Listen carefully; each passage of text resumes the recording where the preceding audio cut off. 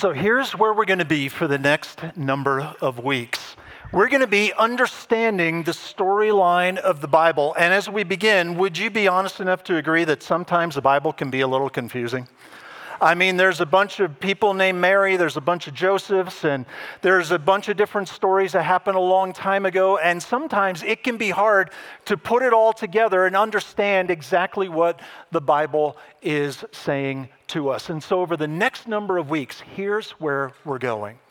We're going to stop in at some of the major events that help us trace the line, the thin red line of God's story in the Bible, from beginning to end. And through that, it's going to help us understand all the pieces that are a part of it, but we're going to look at those major sort of big rocks that describe what the Bible is talking about to help us understand God's big story, not just back then, but also for us here and now. So as we begin this, just to give you the goal is to understand the Bible storyline, to understand where things fit. And obviously, we're not going to talk about everything that's in the Bible because, I don't know, I've probably only got like 2 decades left in this world, and we'd be here for way longer than that. And so we're just going to stop at those big rock sort of events, and we're going to take a look at them to understand where God is going and what he is saying. So what's a good place to begin? Well, let's begin in the beginning. And maybe you know the first line of the Bible, and it goes something like this. In the beginning, God created the heavens and the earth. And when you look at that, I think one of the first things we have to understand, and this is really true when we try to understand the Bible in any of its parts, right? A unique book, 66 books written by some 40 authors over the span of 1,500 years on 3 different continents, but it tells one story, and there is this thin red line of God's redemption that runs throughout, and the centerpiece of that story is going to be somebody named Jesus. But it starts somewhere, in the beginning. And it's easy for us to come to the Bible in any of its portions and come with our views, our perspectives, our issues, and read it through our lenses alone. But one of the keys to understanding the Bible is that this is an ancient book written by an ancient author. Who wrote these lines? Moses wrote the first 5 books of the Bible. And it's written to an ancient audience. And so first, we need to understand what is it that they were saying to the people who lived then, not just what do we say now. And sometimes we make a great mistake in just bringing our own questions and perspectives to the Bible and just read it through our own lens. I heard a great example about this, and somebody said, if you were invited to come to a kid's party and do some tricks, some illusions, some magic for the kids, and all of a sudden you're like, I got to be in front of a group of people. How do I learn to do that? Well, where do I go in my context? Where I hear about some tricks and some magic? Harry Potter. And so let me just read some Harry Potter, and I think, there's some magic wands in there and some things that happen, and let me take that, and I'll be ready to go at the kids' party. But you get there, how well are you going to do? You're going to be a bust. Because it really doesn't talk about how any of that happens, right? It just describes it. And that's bringing sort of a modern perspective and bringing our questions and issues along with it. And we need to understand who this was and who it was for. And when we often come to the Bible, especially at this beginning portion, people often bring these ideas with them because they tend to be the hot issues of our day. When did this happen and how did it happen? And I'll give you a little preview. We got 1 chapter on when and how. The whole rest of the Bible is really about something else. And what is the something else? Who and why? Who did it? Well, in the beginning, God created the heavens and the earth. That's the headline. And the why is one of the questions that seems to haunt humanity since time immemorial. Why am I here? Why is there anything rather than nothing? And if there is a God of the Bible who did this, what is the purpose of that? And does that have anything to do with me? And so Moses, writing these words revealed to him by God, says, in the beginning, God created the heavens and the earth. And there's a little bit of a literary device there. It's called a merism. When it talks about creating this and that, it means that and everything in between. So God created the heavens and the earth. That's another way of saying God created everything. God created all of it. But it's more about who and why than when and how. Verse 2, the earth was without form and void. The Hebrew words there, tohu vubohu. And that means chaos. It means a lack of control. And darkness was over the face of the deep, and the Spirit of God was hovering over the face of the waters. And we think, if you've been in ancient civilization class or something like that along the way, you say, you know what, there are a lot of ancient creation stories. And you'd be right. Seems like every culture that has ever existed has had those same questions. Where did it all come from and what does it all mean? And so there's a lot of different stories out there. And sometimes people will say, well, here's just another story that's just like all the rest. But that's not true at all. Let me give you one ancient story. It goes like this. Marduk is the god of the sky, and Tiamat is the god of the waters. And here are these two gods, small g, and all of a sudden they get into conflict and they have a battle to see who is going to be the most dominant god. And Marduk not only defeats Tiamat, but fillets her body. And out of the pieces of her dead body creates all the material world as we know it. So out of this waters of chaos comes conflict and violence, and that's how it all got here. And you can imagine what kind of culture, what kind of existence would be on the other side of that. One that's probably full of some violence and some chaos, but not in this story. And into a context of people who heard a lot of different ideas and a lot of different stories about where it all came from and what does it mean. There's a God who says, no, that's not how it happened at all. But there's a God who, when there was chaos, presided over all of that. And he did not create with violence, and he did not create more chaos, and he did not create domination in the ways that we understand it. But he hovered over all of it. He was in control of all of it. And then he began to create. But he creates by just speaking words, not by acts of violence. And God speaks one after another and he creates. But right now there is without form and void. And a very simple illustration of that over the Christmas season, my wife is a puzzle maniac, and she did about 8 puzzles. And when you first start a puzzle, it looks like this. This is without form and void. Right? And then what do you do when you get it out of the box? Well, probably the first thing you do is you look for all those edge pieces, right? And you create the edge, and then you fill those things in. And that's the way that God begins to speak. And on day 1, he creates this form, and then on day 4, he fills it. And on day 2, he creates another form. And on day 5, he fills it. And on day 3, he creates another form. And on day 6, he fills it. And when he's done speaking, the whole thing is filled in. And there is no more formless and void. But now there is what we know and what we understand. Where did it all come from? It's about who, in the beginning, God created the heavens and the earth. And it's also about why. And so our focus on this day and really beyond is not on when or how, but on who and why.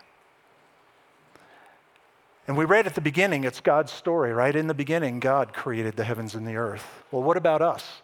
Well, we're included in it, but primarily it's God's story in which he involves us. Genesis chapter 1, verse 26.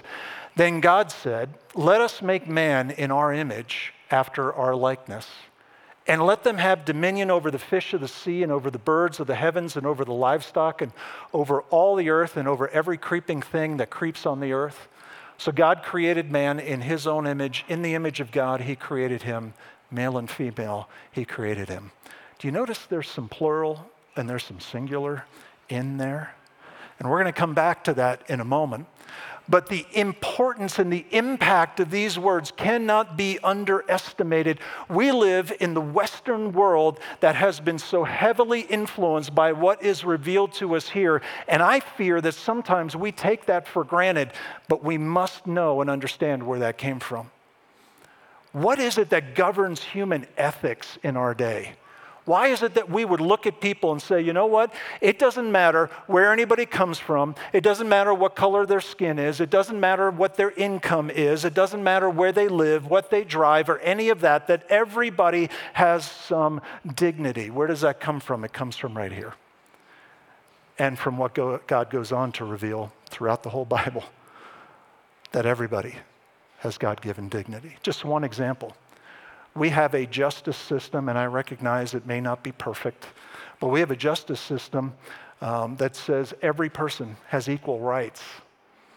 Where do we get the idea that everybody is entitled to a jury of their peers? It doesn't matter who they are and how much they have. It comes from the idea that's shared right here. You ever seen the image of the statue of justice? She's holding scales and she's blindfolded. Why is she blindfolded? Because we don't want to be a respecter of persons and put them into the categories that our cultures often create, because everybody has been given value by God. And it's male and female, men and women. And if you know anything about the ancient world, that is radical. The ancient world knew a lot about male domination over women. But here it says, who's created in the image of God? Men and women. And the God who speaks into cultures that oftentimes create all those categories incorrectly says, here's the way it is. In the beginning, God created it all, and then it gets more specific, and he has endowed everybody with God-given value, and life has a purpose, and life has meaning, God-given meaning. God blessed them, and God said to them, be fruitful and multiply. You can figure out what that means. And fill the earth and subdue it, and have dominion over the fish of the sea and the birds of the heavens and over every living thing that moves on the earth. So God has created, he has filled in the puzzle, and now has brought all this incredible beauty and order out of things that were formless and void. And now notice how he invites men and women to be in partnership with him. It's his creation. But he says, I'm inviting you to rule responsibly over all of that we're going to be in this together. And there's an aspect in which, that is to keep the chaos under control and to bring form and to fill it with good things. And so when God began to speak, he said, let there be light. And all of a sudden, there were lights. And there was a universe, and there were stars, and there were galaxies. And the light filled in all the darkness. It says, let there be land and seas. The Bible goes on to say that he set the boundaries of where the land ends and the sea begins. He fills in everything that is under the water as well with those incredible sights that just make us marvel. And he created some of the most goofy looking and weird looking animals that are so intriguing and so much fun, and even down to the smallest things that have so much intricacy and complexity along with them. But there's all of his creation, right? Let there be light, let there be animals, let there be the sea, let there be everything in the sea. God just speaks and speaks and speaks, and through the power of his word, things just exist. He's that powerful. But then, on the sixth day, as the pinnacle of God's creation, God creates mankind, men and women. And this is different. It's different than everything else that he has done. In Genesis chapter 2, the Lord God formed the man of the dust from the ground and breathed into his nostrils the breath of life, and the man became a living creature. And do you see the difference? Right? God speaks, and it is. And God speaks, and it is. But here, it's more personal. It's up close. Now, Here's the thing about God. Who is God? Is God, a person, a bigger, better version of us? Absolutely not. That would not even be worthy of worship. God is in a whole different category. In fact, God is an infinite, eternal spirit without boundaries and limitations, with an intellect, personality, emotions, and will. But here, what is often referred to as anthropomorphic language, that is giving human attributes to something that is in a different category. God gets personal, and God gets close. It's as if God takes his hands and gets down into the dirt and forms the man out of the dust of the ground and breathes into him the breath of life, as if it's coming out of the very mouth of God. That's different than the rest of what God made. And it clues us in to something of incredible value that we cannot underestimate. That mankind, in God's perspective, is special, unlike the rest of his creation. Not only have we been invited to partner together with God, but there's a closeness, a proximity, a relationship that was established there from the very beginning.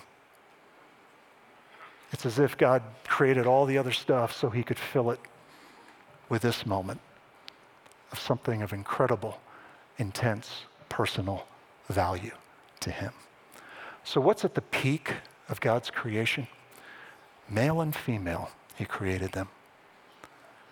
He puts Adam to sleep and takes even from the rib from his side to create woman. Some have said that's why every woman to every husband is his riblet.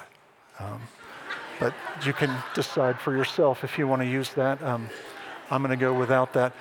At the peak of God's creation is mankind, created to be in a relationship together with God unlike any other part of his creation.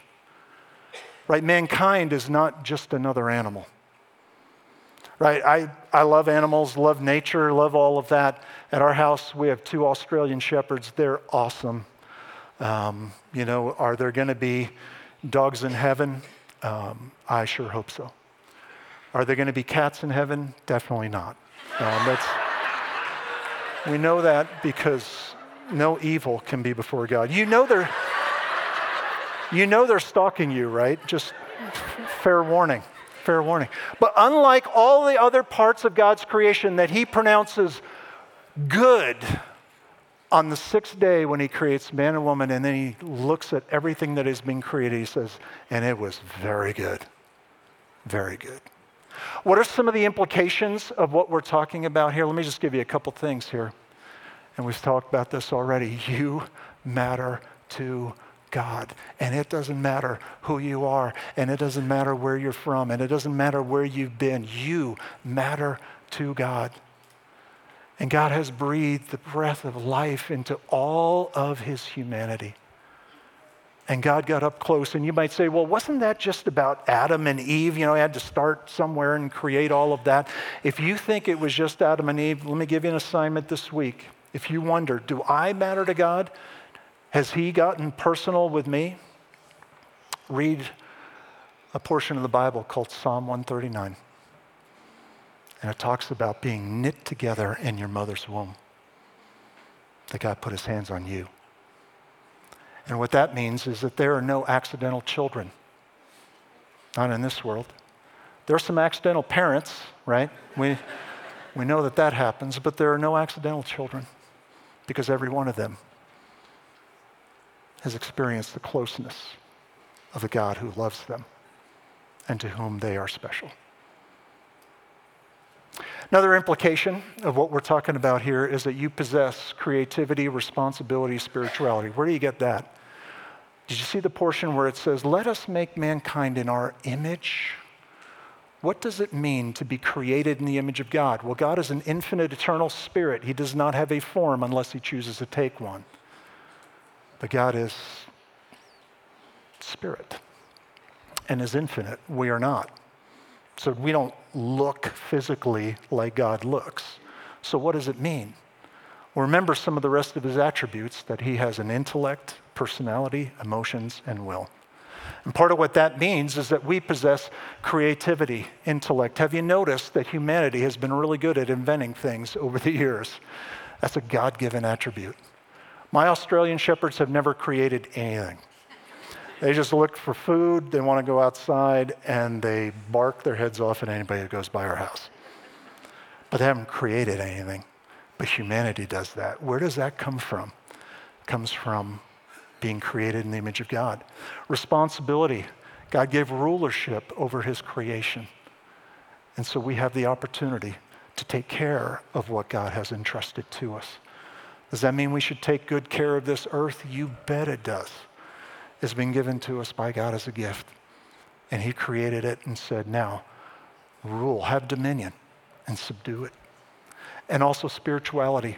Humanity alone has the capability to be in relationship with God. Nothing else in God's creation has that opportunity, has that choice. Everything else just obeys God's will. But God's given us a will. And what we choose to do with that will be our decision. So, why creation? Why did God create really fast? Because God is relational. And boy, do I wish we had a lot more time to talk about this, but it's really important. When we go back and it said, God speaking, let us make man in our image, and then in the image of God, he created them. It's singular and plural. Why is that? Because the God of the Bible is a triune God. The word Trinity is a word you will not find in the Bible, but here's what you will find in the Bible. That there's God the Father, there's God the Son, Jesus, and there is God the Holy Spirit, and they are all referred to as God. God is one and three and one, and sometimes people ask the question, well, what was God doing before he created everything? Here's one, I think, accurate, mind-blowing response to that. What was God doing before he created everything? He was enjoying themselves in this relational dance that has been going on in a dynamic that we don't even understand because God stands apart from time. He has always been. And why is it that God created? Because God is relational, and he wanted to share that. Those of you that have children here in this room, you think of when you met your spouse, your honey, your sweetheart, and then you decided one day you were going to have kids. Let me ask you the question, why did you do that? Because have you noticed kids are a lot of work? And then they keep you up at night, and there's all kinds of things to do, and then you become a taxi service, and there's all these things that come along with it. Why? Because you wanted to share the love that you had. That's why. And the relational God created humanity, not because he was lonely, not because he needed people, to bow down to him. He did it to share his love with us. It's because God is relational that there's something rather than nothing. And also because we were created to have a relationship with God. One day, Jesus, just before he goes to a cross, prays a prayer, incredible prayer. And he says, this is eternal life, right? This is to be in relationship with God, that they would know you and Jesus whom you have sent. That eternal life is relational. It's not just a place. It's a relationship with the God who made you, formed you, and loves you. And as we're going to find, the beginning of this story gets broken. And all that God created that was so very good gets polluted, gets trashed in many respects. And what does God do? God goes to work to redeem and to restore and to invite people back to himself. What is eternal life? Is to know God. And then finally, and just seems like the logical conclusion of all of this, life is about relationships. And God comes to Adam when he is the only human being at that time. His name means human.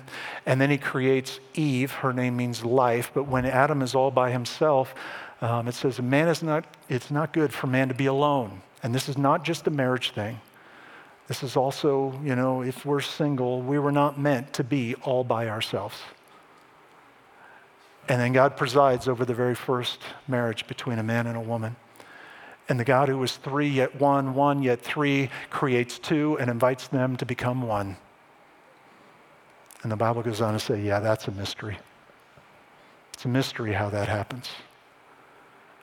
And here's a joke that kind of works both ways. Father comes to his son and says, son, there's two things every man needs to understand about every woman. Two things. No one has any idea what those two things are, but there are two things that every man has to understand about everyone, right? It's a mystery how all of that works. And the God who is triune and creates two to become one. And no matter who we are, it's not good to be alone. So why am I here, right? Which is the question that often haunts the heart of humanity. And based on the introduction to God's story, and the first stop that we're making is the reason I'm here is to know God, walk with God, live with God, and help others do the same. That's why there's something rather than nothing. That's why you're breathing in and out. It's why you have a life that has been given to you by God that has purpose and value. From God's perspective, that's why we're here. That's why God did what he did. That's why in the beginning, God created the heavens and the earth and everything else, including you. Would you pray together with me? God, thank you for the power that you possess to create something out of nothing and to create the incredible dynamic of relationship. And God, we experience that in great moments, also sometimes in this broken world, in hard moments. But God, what you made us for is what our hearts long for. And God, help us to know that no achievement is going to replace what only you can occupy in these hearts and lives of ours. We're made for you. And all the other things that come along with it are good and great, and all the achievements and all the other things. But God, help us to have the first thing in the right place. And that is who you are and how we were made for you. So God, lead us in that direction. And God, help us to show your love in this world in real and practical ways.